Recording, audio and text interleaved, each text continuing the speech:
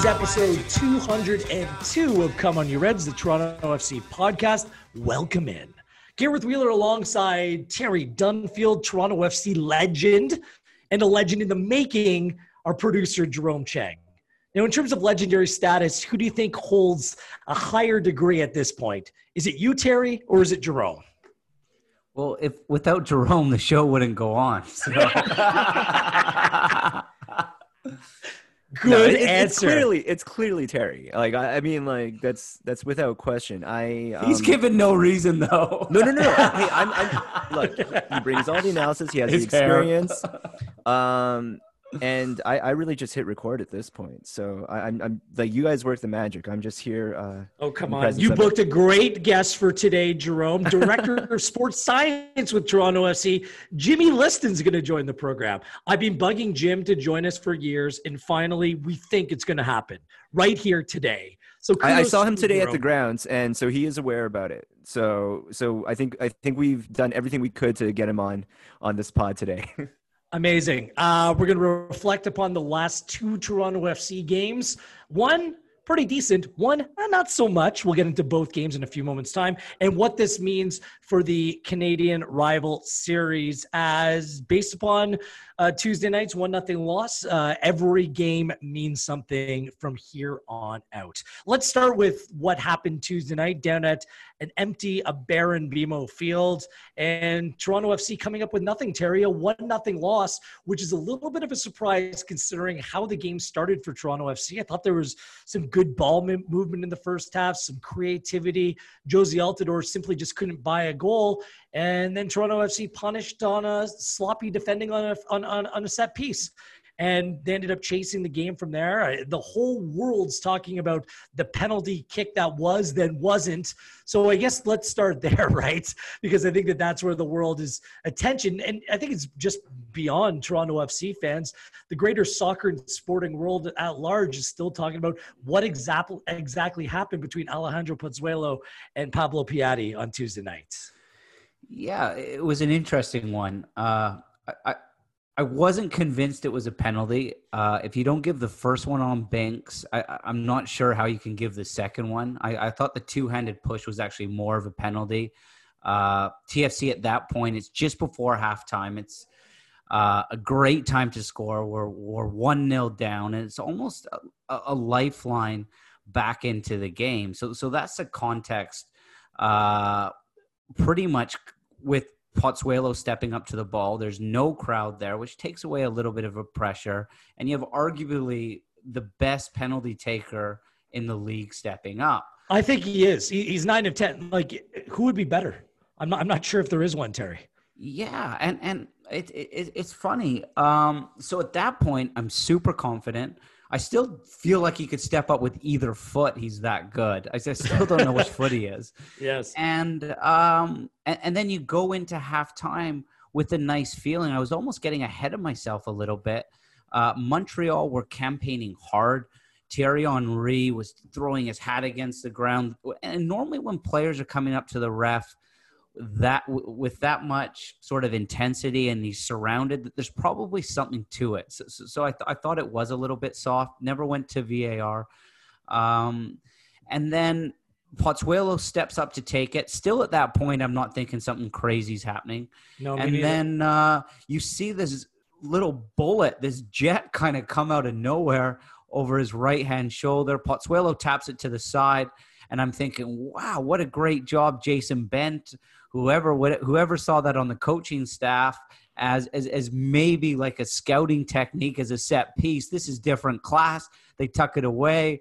And the two best amigos, the two best friends, go away and celebrate. And then I see the referee point to the spot again. And I'm thinking, was there encroachment? But then it's weird. If there's encroachment from TFC, it's a free kick. If it's from Montreal, the goal probably still stands. So this was all going through my head. I was lucky enough. I kind of came in with my media hat, so I was able to watch the game. Big thanks to Jerome. I run in, I meet you in the press room to watch it again, and I'm saying, Wheels, like, what happened? And and it was nuts. And it was quite clear on the replay. Piatti's well into the D. This is why it's called back. And my take on it is there's a time and place for it. 1-0 down, when you can clinch your spot into the final, you're against your rival. I know there's no crowd there. I just don't think it was the time for it. It's easy to say now. And then the other thing, I think you want to be careful too, because you don't want to stifle creativity. You don't want to stifle that chemistry these two have. You can see their love for their game. It's infectious. This is what we saw in the first 15 minutes of the game. So it's a tricky one to manage, because I wouldn't be too hard on them, but they got it wrong. Yes, I think that's a great synopsis that you presented there. I think that kind of ticked all the boxes. We should point out that the referees did get it right, because by the word of the law, if there's encroachment by the attacking team when the penalty taker scores, they have to retake it again. But by the fact that Pozuelo didn't score, because he touched the ball and laid it off, and he is the penalty taker, that's why it goes and turns into an indirect free kick the other way. So I think it's some good refereeing, to be fair. Yeah. And while there's context of this happening, Barcelona, Messi to Suarez back in 2016. Yeah, precedent. It was just a different time, Terry. There was no VAR. VAR is looking at everything. Suarez maybe was inside the area when that happened, when Barcelona did it before, but there was no VAR. So if the linesman or the referee doesn't pick up on it, which is very difficult to pick up on, just getting that timing right, then most likely that goal stands. But unfortunately, we live in an era where there is cameras watching. And so it was quite, it was rather simplistic to point it out with the benefit of a replay and how the referees got it right. I have a theory about this, and hear me out. Have you ever been on a team where things are going a little bit too good for you? Like, have you been on a team where you're just cruising it? Because, like, we saw 3 games. Have you seen my teams I played for? Are you taking the piss right now? You might have had a run of form. I was in relegation battles everywhere I was. I used to go to games with a tin helmet on. See, if TFC were in a relegation battle, then I think that it just would have been straightforward Pozuelo. But the fact that I see what you're 3 saying. games, 2 against Vancouver, 1 against Montreal, there was very little resistance. Those were like 3 training sessions, Terry. And I think that some complacency can set in when things are a little bit easy. And I don't think that Pozuelo and Piatti were looking at the 1-0 scoreline. I think they just expected that they were going to go out there and score more goals because of how easy things were through 3 games. I kind of blame that on the opening goal as well. Defending set pieces, like Toronto FC has been very good at that. They fell asleep on it. They didn't defend the short corner, and Camacho scored because there wasn't enough numbers at the far post. I just think that complacency set in, maybe a little bit of misplaced arrogance where they thought they could get away with it. And it almost worked spectacularly well, but it almost did. It didn't. And then it spectacularly backfired against the team because it lets Montreal off the hook. They get to go into the room. They get to, reestablish themselves as a defensive force, sit back, and that's how the game played out. So it's not as if I'm going to hit out at their intentions, because I think that every coach would want to, spark that creativity in very good creative players like Pozuelo and Piatti. But I think you're absolutely right. Wrong place, wrong time. Yeah. Can I add on top of that theory? Do you agree with that theory? Jerome has been patiently waiting for like 10 minutes to jump in here. Just because, I was down by the pitch when that happened. And I think the best way you can kind of figure out in how, like, kind of to your point about the idea of creativity and wanting to expand on it, is just look at their celebration right after that happens.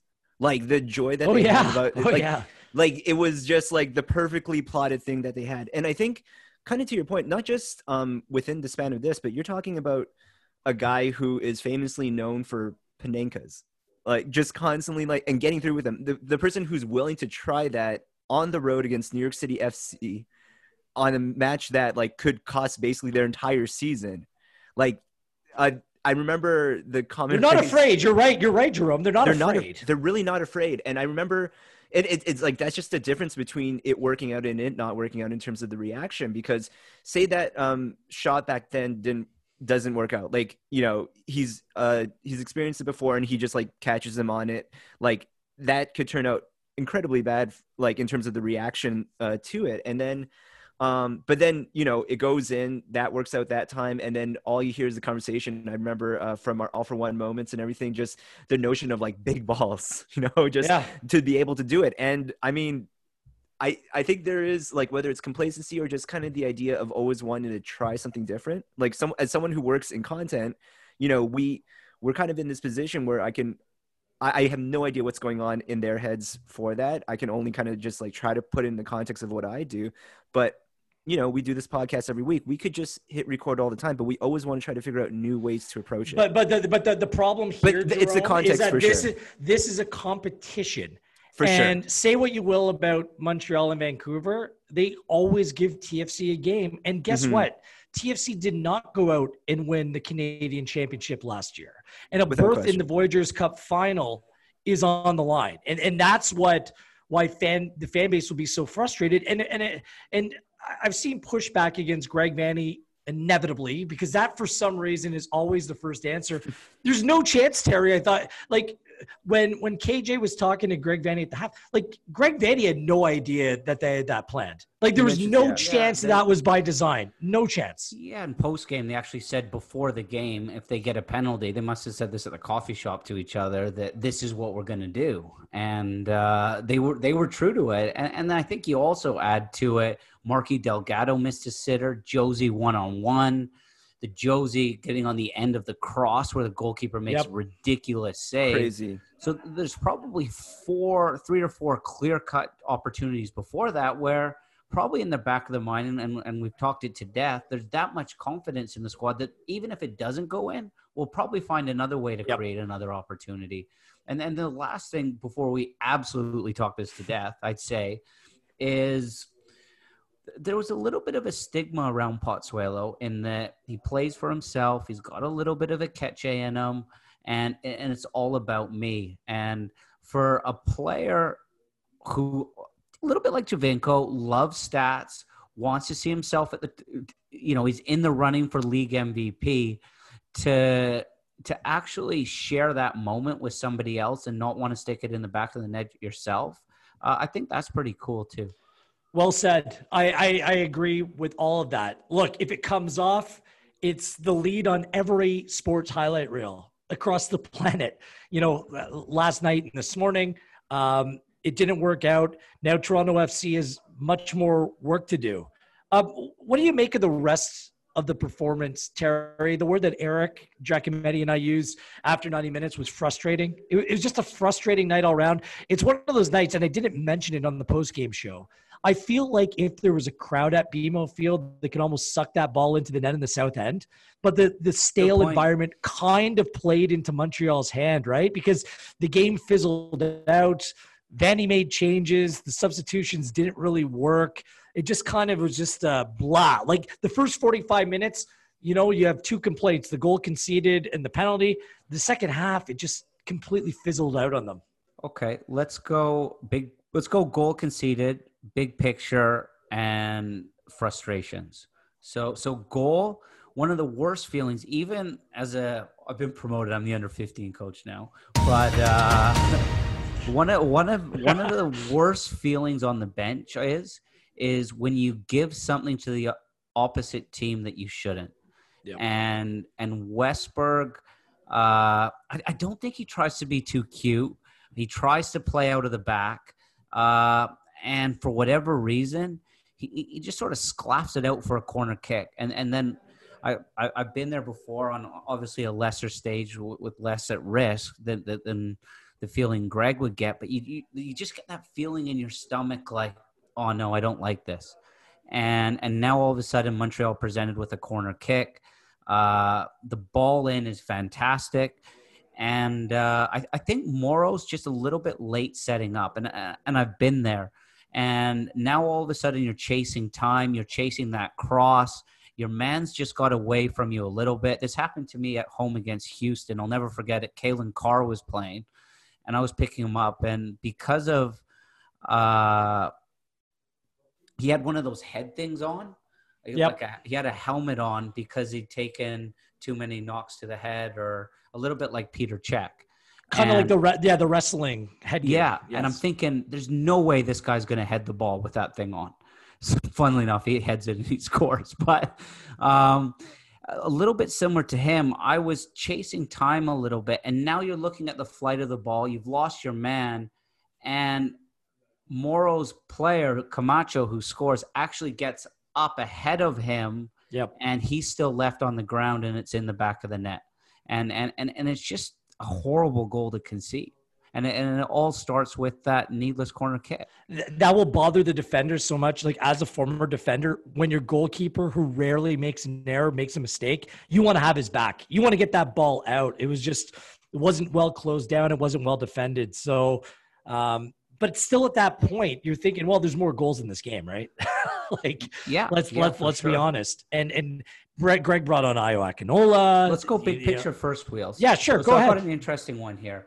And there's definitely, and I've still got them doubts and question marks over Thierry Henry. But what would you say TFC's strengths are? I'm going to slow play this one to you.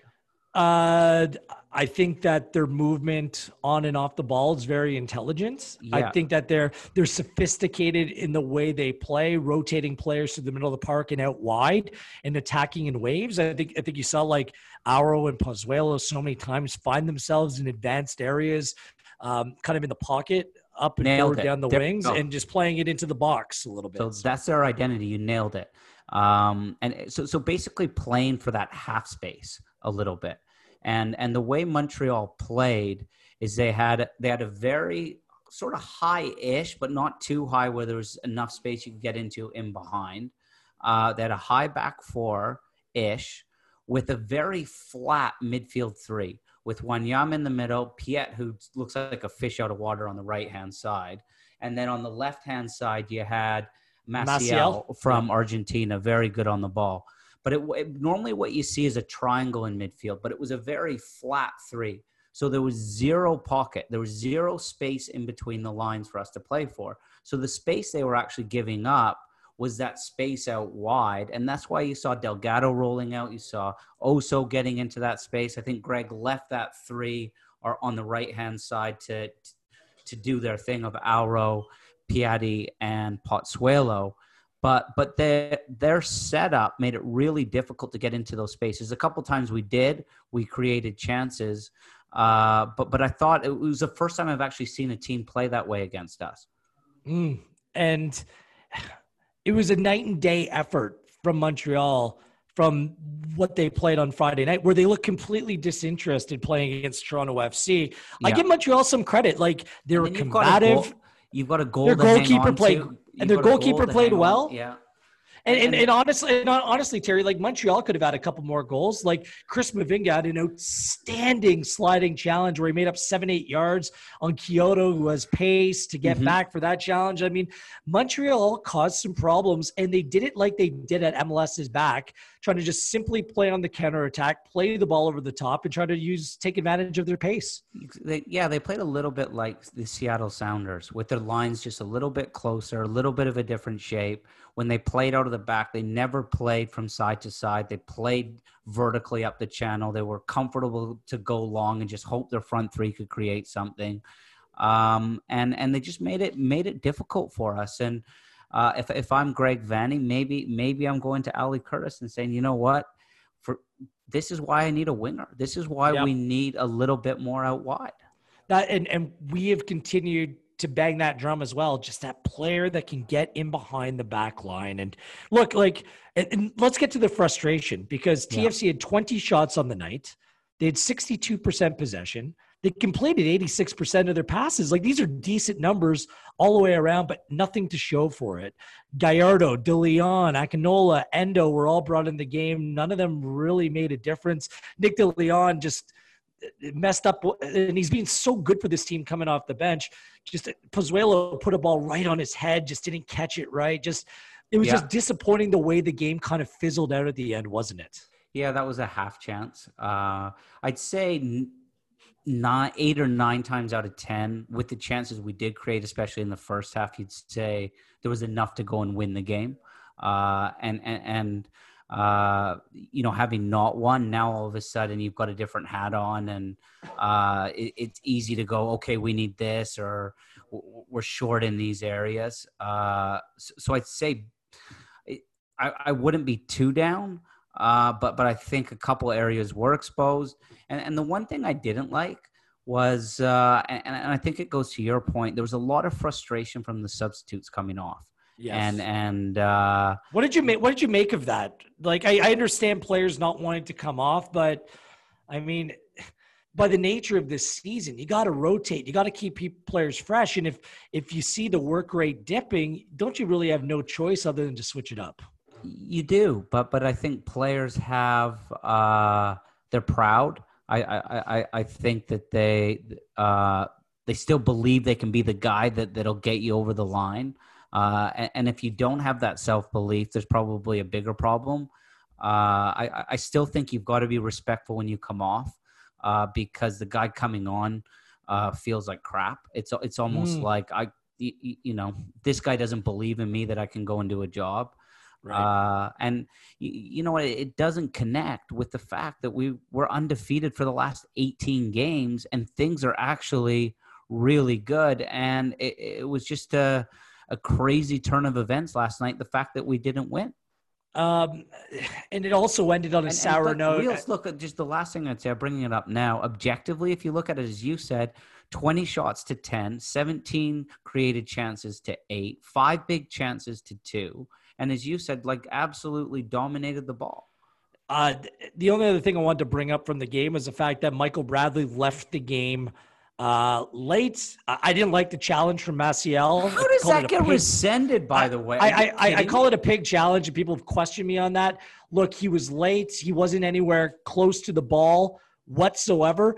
I think the only reason why the VAR changed it from a red to a yellow is because he didn't go high. He slid in low. That was the only thing that saved the player. But it was a night which should have been celebratory for Michael Bradley. Congratulations for playing his 200th game in Major League Soccer. But Bradley had to leave early. He grabbed straight for his knee and ended up walking down the tunnel. Toronto FC finished the game with 10 men, as now Bradley's going to be a little bit of a concern going on to play on the turf of BC Place on Saturday night. Then a game, all-important game in Montreal next Wednesday. So Bradley's health is all of a sudden in the forefront, and that's the last thing that you wanted coming out of tonight. Okay, you drop a game, you're still in control of your own destiny in terms of this competition, but a Bradley injury, I mean, that doesn't fit the script whatsoever. It doesn't, but does that mean anything to Michael? I mean, I'm sure he'll be playing. I think you've got a ready-made replacement in Liam. And having said that, though, going into Vancouver on the back of shellacking them twice, you'd expect a reaction there. You would, if I had any faith in Vancouver being a decent side whatsoever. You know what the word on the street is in the U.S. is I wish we could play Vancouver 4 times. No kidding. I mean, probably there's teams at the Island Games in the Canadian Premier League saying, well, why is it Vancouver in this? We could pick up an easy 3 points. It's just, that's what it's been like. And you know what? Perhaps Greg, if they came away with the win against Montreal and they would have just needed a point from their last 2 games, he could have taken a weakened side. He could have taken a weakened side to Vancouver with them, understanding that a point would have been good enough, right? But a point would have been good enough. Instead, now you need to bring your full team, your best 18 players to Vancouver, then to Montreal. So, yeah, I think maybe I'm sure Greg and his staff will have road mapped these games. But it's always, that football always is like this. There's always going to be changes, man. Right. So now Toronto FC is on and remains on 9 points through 4 games. The Montreal Impact have played 3 games. They're on 6 points. A reminder in this competition, Terry, that it's total wins, which is the first tiebreaker. So we stay on course. And if Toronto FC goes out and wins their last 2 games, they advance. But I'll say this, for this Canadian Rivals series, through the first 3 games, everything was straightforward. Now there's some fire in this. Now every game matters. And it's not just the Toronto FC games that matters. It's the Montreal Impact and Vancouver Whitecaps games that matter as well. So all of a sudden, Terry, this competition's come alive. Which is maybe the shot in the arm that this Canadian series needed to begin with. We're going to share some more thoughts on the last week in Toronto FC land, but we have our very special guest joining us on the fly. We've been trying to book him for 201 episodes now, and we finally got him in episode 202, the director of sports science with Toronto FC, Mr. Jim Liston. You finally have some time for us, Jim. Thank you. Yeah, well, I've been trying to. The truth is, I've been trying to get on since 2016, and you just keep blanking me. You waited. You got got 200 episodes in, and you said I locked in 200. Now it's riffraff from then on out. You're good with that. Take it up with my agent Terry Dunfield. Yeah, I will. Bringing in the big dogs after 200. Hey, Jim, welcome to the.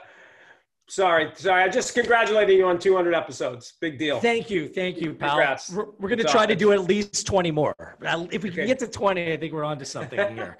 Awesome. Well, welcome to the podcast. This is great to have you here. So much to get into, but we should say congratulations to you as well, because all of a sudden media requests are flying your way with the introduction of the WideNet app. This is your baby, isn't it, Jim? WideNet app, which is basically casting a wider net on scouting and finding players at an earlier age in and around this area. Yeah, and it's interesting because it was something back when I was with Chivas 2011, 2012 that we sat down and on the whiteboard and just drew these circles. Can we cast a wide net? And then 2014 with Tim Bezbatchenko. And we talked about it. I have old notes from it, but the technology wasn't there, how to do it, how to scale it.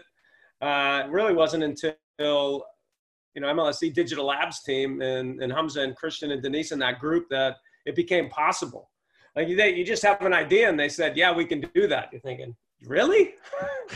That's amazing. And so it's a teamwork thing. I think it was an idea that just blossomed with the right people. And I'm really grateful for it. Excited. So let's go step by step here. For our listeners that aren't sure what this WideNet app is all about, perhaps you can explain it a little bit and how it works and how it could be advantageous for the club.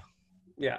So it's really just it's a simple tool for us to be able to assess potential soccer players at this age that might have the capacity to make an impact on the first team. That's really kind of the high line is, are there some outliers out there that we're missing?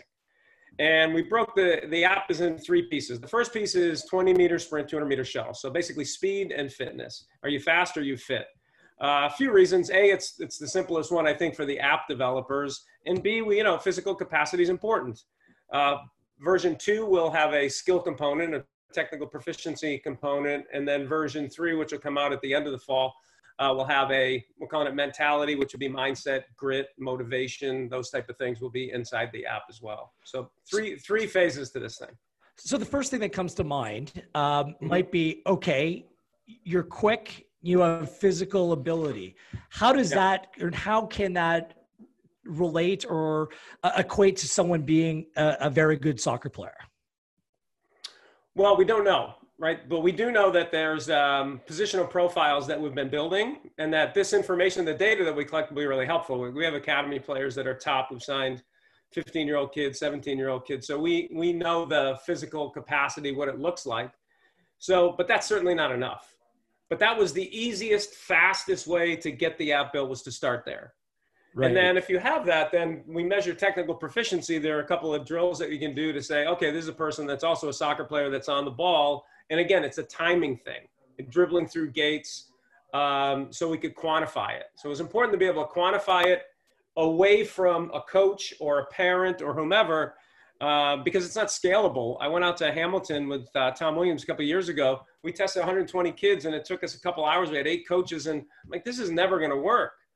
So if we can find through augmented reality that you can measure 20 meters and you can sprint 20 meters, somebody films you, and then you do a shuttle down and back 25 times, we've got a speed or a test of speed and a test of fitness. And pretty simple. And we did 20 meters because you can do it inside a gymnasium. So it's not something that you even need to do indoors. We used to do a 300-yard shuttle, but you couldn't do that on a basketball court. So as you start to think about, you could test anywhere. Find a park, find a gym, find a parking lot, and be tested. And then it gets uploaded and you compare yourself to kids your age. What I like is that it provides an actual metric in terms of what you're looking for in players, because oftentimes recruitment's subjective. One coach will like how you might do one thing well, or perhaps he knows about you from a friend of a friend, but this actually is quantitative, and this is just part of the analytical process. Is that the best way to describe this? Is that basically this allows you to maybe bring in some players who may be otherwise forgotten or missed in the process? Yeah, we certainly can. We can all miss. I mean, you could scout a game and pick out a player and then miss a player easily, and then you might not even be able to see that player again, or you don't. It's just a way to quantify things for people, not only the Toronto area, but Ontario and Canada, and then you can start to measure up. How do you measure up? And we've broken it up into you and I can compare each other to others that are our age, but we broke it into thirds. So January, February, March, April is 1/3. We, playing on the breaking the field into third soccer wise. And then you have January, February, March, April, May, June, July, August, September, October, November. You can squeeze it to a 4-month block.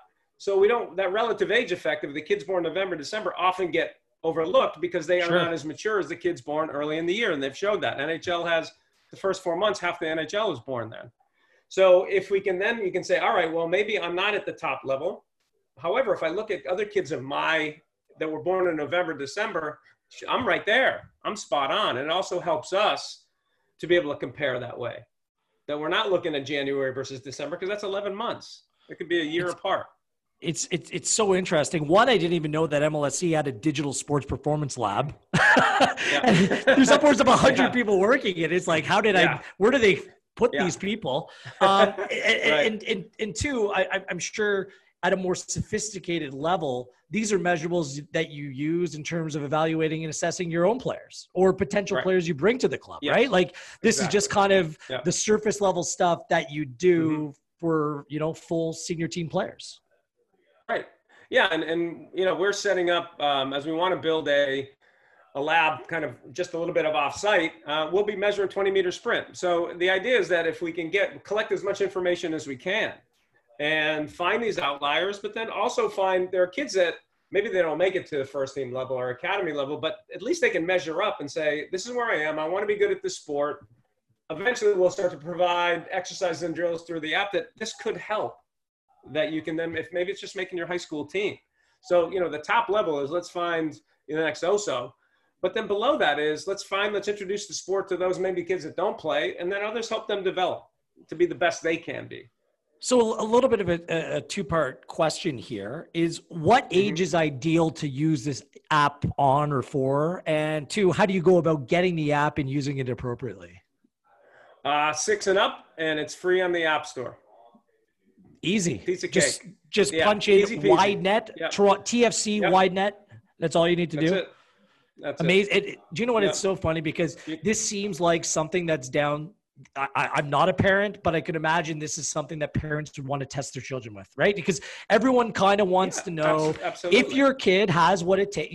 Is my kid going to be, spend a lifetime of just really enjoying this sport and playing at a very recreational level, or can they enjoy it and maybe have a little bit more of a competitive spirit to it, right? And this could be another tool to help determine that. Exactly, for sure. And, and you can look at, and the beauty of it, you can test yourself a number of times. The first time you do 20-meter sprint might not have been great, but you do 2 or 3 of them. Your top score comes in, there's a leaderboard, you can see where you fit. So go to the App Store. Go ahead. Yeah, go to the App Store, or if you have an Android, and then just download the app, test it out. I'm gonna challenge you and Terry to a 20-meter race in Jerome, and we'll upload it. And we'll give ourselves some different name so people don't know who we are, but we know who we are, and let's see who's got the fastest 20. Let's do it. Let's pick a date so I can make sure I lay off the beers for a couple weeks. Easy money. Easy get money. Dunfield, who you bet? Terry's betting on Terry. I'm betting on Terry too. So, Jim, though, based on the form of our Monday night co-ed recreational league football team, I think your money's going to the wrong place. Wheeler's on form. Really? Dunfield, not so much. Hey, okay. I'm going to be like Toss St. Ricketts in this group, mate. I'm just gonna have to learn a way to edit the video to make myself seem faster. That's my goal. Just speed it up a fraction by a fraction. I'm excited for phase 2 as well when the technical pieces come in. Yeah, Terry, I think that's going to be exciting as well. It, as we said, it's just trying to get a stake in the ground was to get this built in a measure that was objective and it was based on time. And then the soccer component in the beginning will be a couple of dribbling drills, but we can foresee that in the future, it's almost endless what we could do. And it's an opportunity to try out from anywhere around the country and get in front of coaches like Terry and people can see them and say, look at this physical capacity. There's some video here. It's worth it. Maybe worth a shot. Jim, my email box is filled up probably 30 emails a week. How do I get into TFC? How do I get a look? It's one of the problems in our country. The country's huge. It's a barrier for sure. Yeah. How do I just have an opportunity to be seen? And I think not just in soccer and in everything. I think people just want an opportunity, and it takes 2 seconds to sign up and do it. Our academy teams are doing it already. It's added a competitive element to what we're doing. You can see yourself on the leaderboard right away. Jim, we were talking a couple of weeks too, where potentially we could see what Josie Altidor's time looks like. Right. I mean, to be able to compare yourself to the pros. And to, when you think of, we've signed a 15-year-old and a 17-year-old, and that we have academy players that aspire to that, but they'd be aspirational around the country. You may measure up. And how current is it right now when you look at men's Canadian national team player Alphonso Davies? Yeah. The timing couldn't be better when you think about it. He was as they say, he was a diamond in the rough, and now he's the first Canadian to win Champions League. It's incredible. I mean, what a night that was. Yeah. No kidding. Yeah, and he's on the tip of he's globally on the tip of everybody's tongue. When it comes to a left back. Well, and just being young players, Terry and I, who've come through the Canadian system, it's so great to know that there's not only a clear pathway now to becoming a professional player or aspiring to reach their dreams, but there's actually people looking out for that talent as well in much more sophisticated ways. So I congratulate you on this venture. It makes too much sense, and we're really looking forward to seeing where it goes from here. Before we let you run, I wanted to touch on, I mean, you've done such a great job with this team over the years. I mean, they've been among the, if not the fittest group in Major League Soccer for 3-4 years running. There's no question about that. But this year has some incredibly difficult hurdles and curveballs are being thrown your way, dealing with COVID. How have you managed to work with the players in such a different way? How much have you had to kind of cater to the individual rather than the masses when it comes to this? Just maybe you could walk us through what the past 6 months has been in the world have been like in the world of the director of sports science for Toronto FC. Well, I mean, stating the obvious, it's been the most interesting year in my career. That's for sure. But I think, the NBA doesn't play on Wednesday night, May 11th, and there were rumors about it. And then we were at the stadium training on that Thursday, the 12th, got together and decided we weren't going to train. And then I just sat with the staff and, Tom and Carm and Cello and Shohei, and we just said, we need to be able to deploy by Monday because we're not sure how long this is going to take, but we need to be able to make sure that our guys can continue to train. So, made phone calls and sent emails, spoke to Peloton, got Peloton bikes, got treadmills delivered, had Brenner pick up weights and some of the bikes that we had at the training facility that we had also at the stadium. And we just got it out there. But I got to be honest, I thought it was going to be 2 weeks. Like, oh yeah, we're good for 2 weeks. We all did.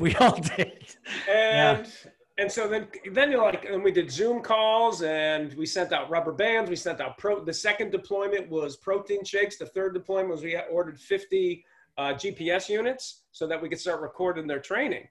So we had to get that so we had to spend a little money. The club committed to money that just in the first couple of weeks, that we don't know how long this thing is going to last. But I would say by the second week, end of the second week, everybody had everything they needed to at least to keep some level of fitness and conditioning. And, the classes that guys participate, they were great. I mean, it's the power. Like, we have talented players and the players that they took it seriously. And this thing went on for months, and they were really resilient with it. Near about midway through, there was a few of the older guys said, "Do we really need to be on Zoom?" Probably not. So there's kind of we all ask that question. We all ask that question every day, Jim. By the way, like, do I really need to be on Zoom? I need to be on Zoom 6 days a week? So we tweaked it. We took them in, and I think it was a collaborative effort on kind of what worked, what didn't work. And there were different people who were exercise leaders, right? Shohei and Kevin had the bike group, Parm had the airdyne group, Jello had the treadmill group, and Tommy had the run outside strength training on the Zoom workout. So everybody had a group leader, and I think it worked. And to be fair, I think from a staff standpoint, it was great from their own leadership to be able to lead these classes. In front of a group, which doesn't always happen. Certainly the medical staff doesn't get that opportunity very often. So I think overall everybody became more well-rounded. And then we were getting ready. We did the individual training, then the small group training, and then the full training. And then you go to the bubble in Orlando. And to be fair, it felt really safe down there. And then you come back, you have to quarantine for 2 weeks. That was unbelievable. Like, we had felt like, all right, we didn't play well against New York City, but we felt like we were playing well in the first 3 games, and the team was coming together, and we're like, we're going to land, and we are just going to go like this. And now we're out for another couple weeks.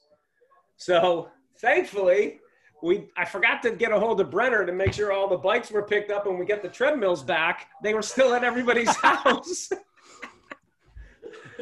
So I'm like, perfect. I'd like to tell everybody that was part of the plan, but that's just a lie. So everybody had their stuff. And, and we just said, all right, we got a Zoom workout tomorrow. And everybody's like, are you serious? Like, yeah, I mean, this is what we do. We have no choice. We have no options.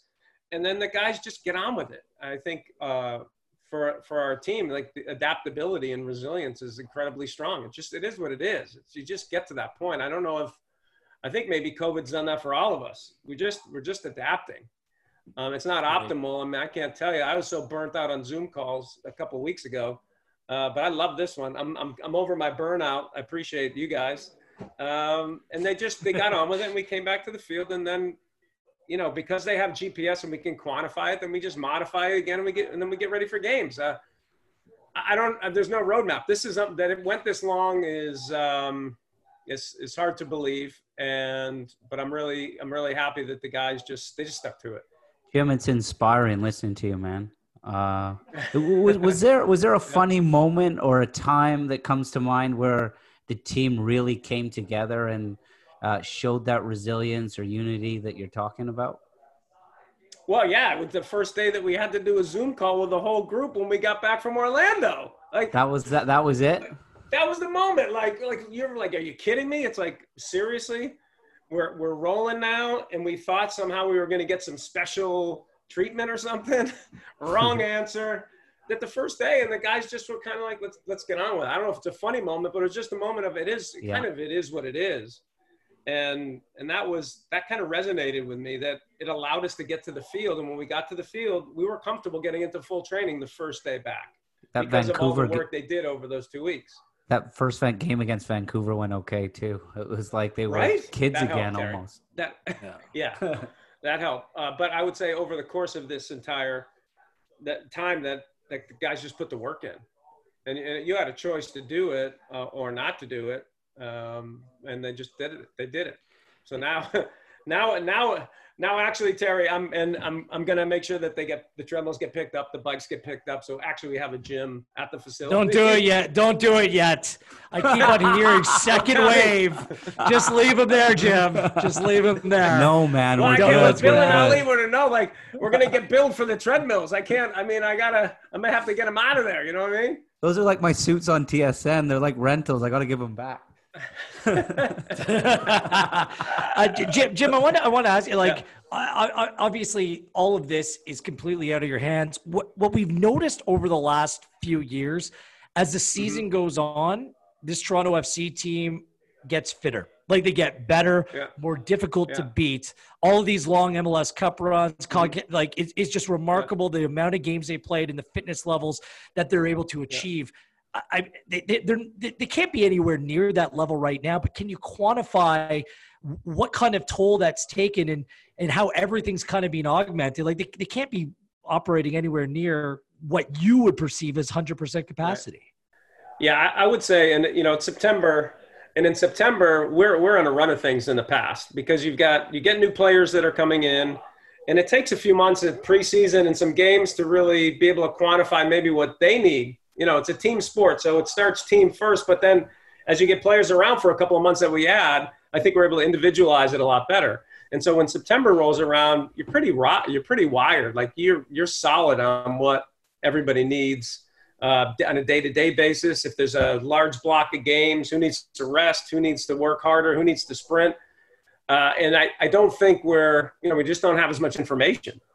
And nobody's really sure what it's like to – we're used to a 6-week preseason and then an 8-month or 9-month or 10-month season.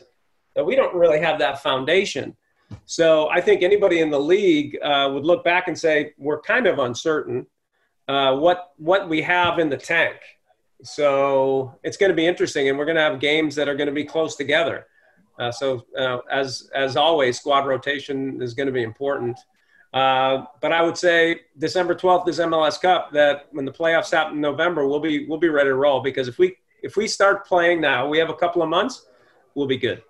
Look, I just have one more question. I'm not sure if Terry has anything else, but just oftentimes you look at metrics, whether it be how the team's performing over the course of the last 15 minutes of game. I mean, you can go through any number. Is there a positive number that you're looking at right now, whether it be for a player or the group, that really leads you to believe that the players are on it and things are going to really come good in the coming weeks? And you might be throwing another curveball, because all we know is that there's the next week, the 2 games for Toronto FC, then who knows after that? Right.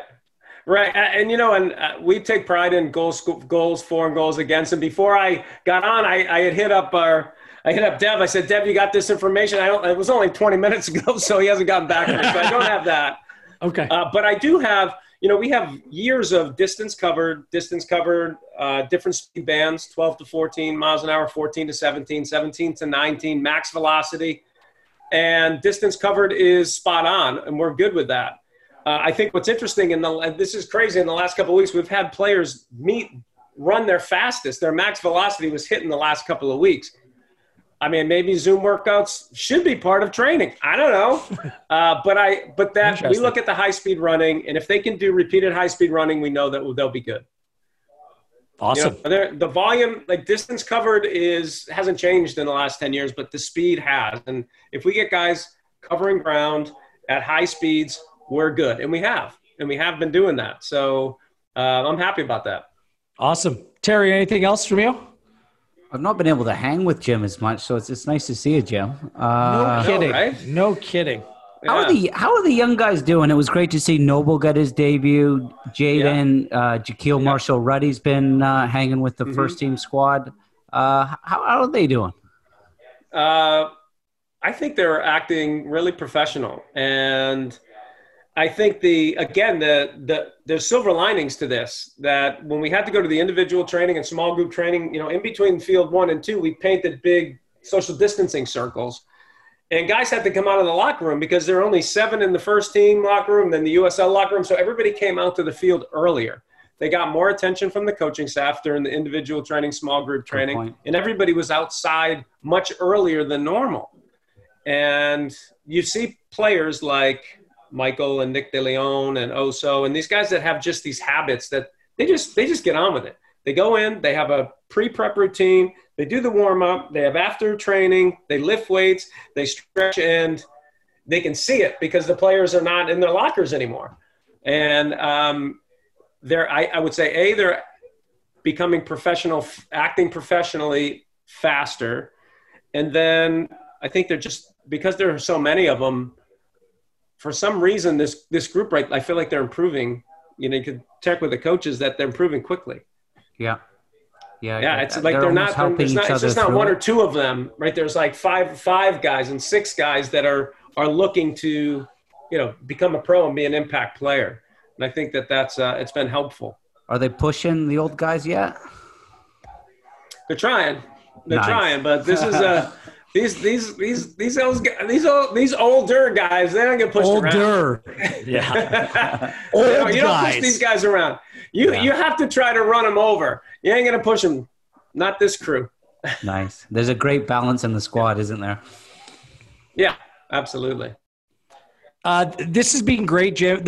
I want to echo Terry's sentiment. I always enjoy being up at the training ground and running into you. You're maybe the one guy that can match me pound per pound, energy for energy. Like that's what I'll say. Because sometimes I'm like, oh, am I driving people nuts up at the training ground? Then I see you and I feel better about myself.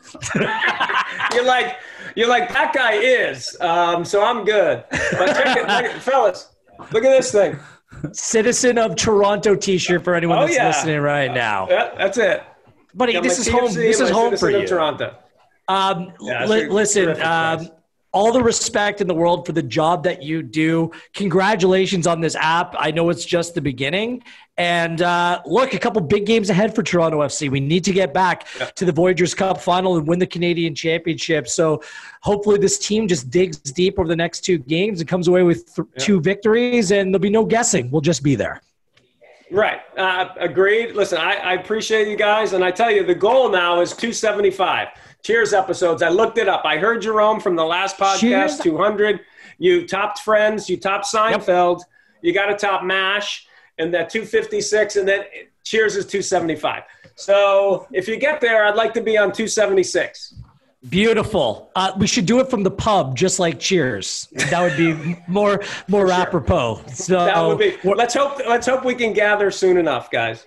Absolutely. Thanks, Jim, for doing this. Much appreciated. Appreciate you guys. Appreciate all your great work. Thanks, Jim. See ya. Director of Sports Science for Toronto FC, Jim Liston, joining us on Come On You Reds. That was awesome, Terry. Like when I say energy v energy, like that's it. Like he is such an important figure in just establishing the tone and establishing standards inside of the BMO training ground. So all the respect in the world. I haven't downloaded the app yet. I need to do that and start testing myself, my friends, and their children, and making sure I put the kids to shame. It's a good time to test now. It's like the first day of preseason. You want to sandbag it a bit, and then you'll see a bit of improvement. Good call. You got to be strategic. Jim, first and foremost, no one knows their stuff like he does. His experience added to that is second to none. But what separates him from many people in his industry is just his EQ and just understanding what's needed in the moment. And as you said, there's nobody easier to talk to at the training ground than him. Jerome, so we got to go about setting this up at some point. We'll need some time in order to get our fitness in order. But sure. Jerome we'll v. Terry v. Wheeler. This will be like a Christmas bloopers video. Without question, I think we'll the ones you buy on Boxing Day? Yeah, like just whatever volume at that point to jog jump. Yeah. No, we gotta figure out how to make that happen. I'll be running like a pirate on one leg. We got to figure out our aliases, just because obviously all of this will be uploaded into the app after the fact, but we may not want it under our specific name. So everyone needs to figure out their alias, what they signed up for, and it'll be fun. Yeah, we should try that out. It depends on how I fare. If I do well, it's wheels up. If I do bad, wheels down. No problem. Toronto FC, Vancouver Whitecaps, Saturday night. It's a late one, Terry. It's going to be past your bedtime. Whitecaps are going to be a little bit more well-rested. They're going to be back at home. Does that give them any of a chance whatsoever against Toronto FC? Going on the last 2 games, they're in trouble. Having said that, if anyone can galvanize a squad, it's Mark Dos Santos. But I think you can only play on emotion so much. As he said, I think TFC's squad is better. I think Greg's been a step ahead with how he set his squads up and almost I think he's expected Mark to come out the way he has done and set his team up knowing that. But the other thing probably not great for Vancouver is there'll be probably a reaction from last night in TFC losing.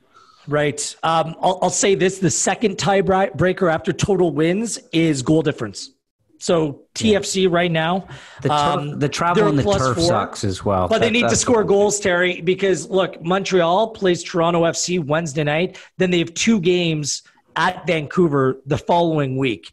You don't want to leave it to chance. You know, if you beat Vancouver, go into Montreal and draw next Wednesday night at 8 p.m., then it's up to Montreal to pump the Whitecaps, come away with 2 wins, and score as many goals as they can to boost their goal differential. If TFC wins both these games, there's no question. They're moving on to the Canadian Championship final. So get the job done. And hopefully that was a wake-up call on Tuesday night, and the team will be ready for it. Nothing comes easy against the Impact in that game against Wednesday night.